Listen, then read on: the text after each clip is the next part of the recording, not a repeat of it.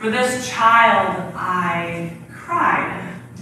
I know that's not an expression that you normally hear or normally see printed on the wall prints that are sometimes hung in children's bedrooms, but if you have ever known a child, chances are there are times that you have shed tears, where your eyes have become filled with tears. At some point, maybe it's when they are hurting. Maybe it's a skin knee and they're crying uncontrollably. Maybe it's when they come home from school and a friend has just said something or been mean to them or excluded them. Or maybe it's when someone just broke their heart or they just lost the job that they thought was going to be the best job of their entire career, and your heart breaks right along with them. And there's nothing that you can do. You can't fix it, you can't take away their pain, but it causes you to cry right along with them. Maybe you find yourself tearing up at those times in your life where you are so worried or afraid for them, or maybe not even because of who they are, but you're worried about this world that we live in, or the things that could happen, that might happen, that maybe never will, but there's still possibilities. Maybe you worry about whether or not you have taught them everything that they need to know in life. Maybe you worry about whether or not they're going to be able to withstand peer pressure, and whether or not they're going to be able to make good choices, and whether or not they're going to be able to find their path, their way in life, where they can live their best and live who they are and be happy and be healthy. Maybe you worry about all of those big things, and it causes you to cry. Maybe you find yourself crying for a child when they're pulling away. Maybe it's when they're young and they're trying to gain their independence and their strength and their determination, and they're telling you no, and they're doing it in the front of the grocery store with everyone in earshot, and they're making a big fuss. And then it's on you to try and discipline them, or try and gently help them in the midst of their breakdown. Or maybe it's when they start getting a little bit older and they're trying to figure out who they are, and they're trying to maybe pull away just a little bit, to have some independence, to be able to do things on their own, make decisions, think things on their own, and it feels like you're losing them. Maybe it's when they're pulling away to be who they have been created to be. And it's a little scary because you feel like you're going to lose them. Well, that's where we pick up in today's story. You don't hear it, but you have to imagine that Mary, once she figures out that Jesus is not in the crowds as they're all kind of making their way back home, that she has that moment of panic and fear of what could have happened? Where could he be? What if something terribly awful happened to Jesus? And no one saw it. No one knows where he is. He could be 1,000 places right now. And you have to imagine that tears were welling up into her eyes too. I thought we would go off of our lectionary, our 3-year cycle of Bible readings for worship, because this past week at church we had Vacation Bible School, VBS, and so this was one of the stories that all of our kids and our adults heard throughout the week. It's one of the few stories in the Gospels that we hear about Jesus when he was a young person, probably around 12 years of age, as he went to the yearly festival of the Passover in Jerusalem, along with everybody else as they made their way. And you hear about how he's at that time in his life where he too may begin to be pulling away just a little bit, independent, and already very sure and certain of who he is and what his purpose and what his life work will be. And there's no time to waste, okay? And so you hear some of Jesus's defiance and that indignation in his voice, and you might even think to yourself, I can't even believe that this is in the scriptures. Jesus, you talk to your own mother and father like this? Oh. And Jesus is like, what? Why would you expect that I would be in my Father's house? And yet, he can't quite hear the worry in their voices. We have been searching for you everywhere. Why didn't you tell us? Why did you just stay behind? And then eventually Mary and Joseph are able to see something a little bit more deeply. Maybe after they get all beyond that fear and beyond that anger that maybe rose up within them. And they look at Jesus, and he's not just a little baby anymore. He's not just this helpless infant that needed to be fed and held and cared for and protected.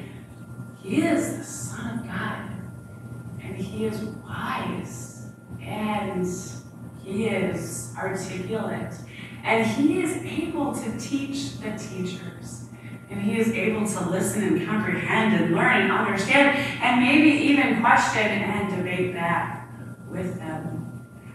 And he may be able to see much more of who God is than any of them and any of us can even begin to comprehend. And you have to imagine that Mary began to see that in that moment.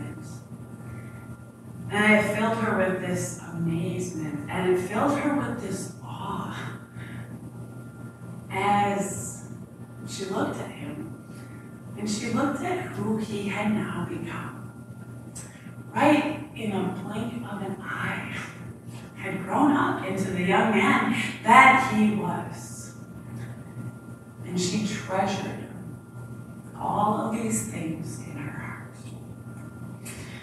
And you have to imagine that there were some tears that welled up in her eyes. Tears maybe of joy. Tears maybe of gratitude to God.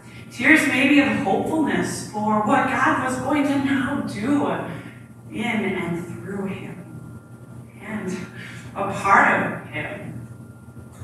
And you have to imagine that there were some tears that welled up in her eyes because of all that had been. Of all of these moments that she had loved Jesus through, that she had been there loving him so strongly through all of it. And maybe now a little bit of fear too of what it was going to mean. Of how in the world she would ever be able to fully let him go. Because she knew he wasn't going to stay in Nazareth forever. She knew that his was a purpose far beyond growing up and having a family and being a carpenter. And there was no way to control what was going to happen, but simply to trust God and to treasure all of these things that she saw happening and unfolding before her eyes in her very own son. For this child, I cried and prayed, I'm sure, a whole lot of nights and days along the way. This past week at Vacation Bible School, there were so many amazing, amazing moments. Sometimes we talk about how we wish we could just capture it all and bottle it up, capture all this energy and joy and enthusiasm and love for God and Jesus and and the way that it comes out in our songs that we learn, and in the way that we get to experience, learn about the Bible together, and the way that we get to do things that serve one another, that help our partners, that help people who are kind of at moments where they don't have a place to stay and needing a place to help them get back on their feet in a safe and protected way, and how good it is to be able to keep on working so that hopefully at some point there's no need. There's no need for homes like that anymore, because there's always a place that people are able to be welcomed and then get on their feet so that they don't have to be long without a place to stay. But we're not quite there yet, and so we have more work to do. And at Vacation Bible School, it's good just to be able to kind of talk about those things together, and it's good to be able to see how kids who have been a part of Vacation Bible School come back to be crew leaders, to be the ones helping all of our younger kids through all of our sites, and how they get to pass on the things that they have learned and experienced, and a little part of their faith and love for Jesus. And it's so, so amazing to have all of these adults a part of it as well. Because if it wasn't for all of them, there would be no Vacation Bible School.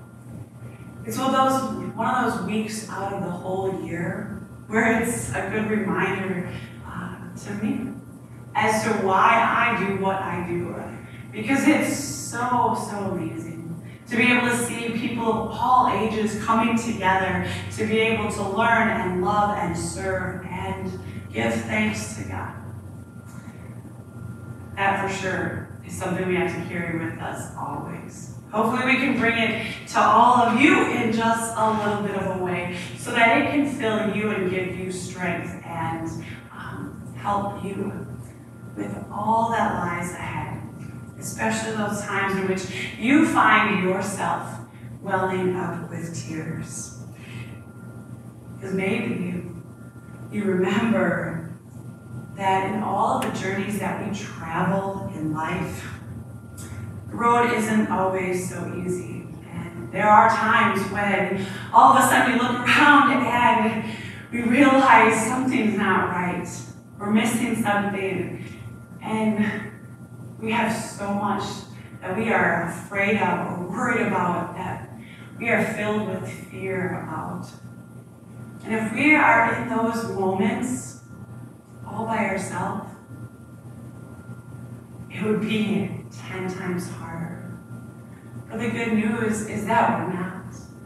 Because any traveling that we do, any journey that we take, whatever our spiritual life looks like, as we go through the highs and the valleys, we also know that this Jesus of ours is one who unites us and connects us in such a way that we're all traveling this road of life together, trying to figure it all out, trying to do our best to live as Jesus taught us.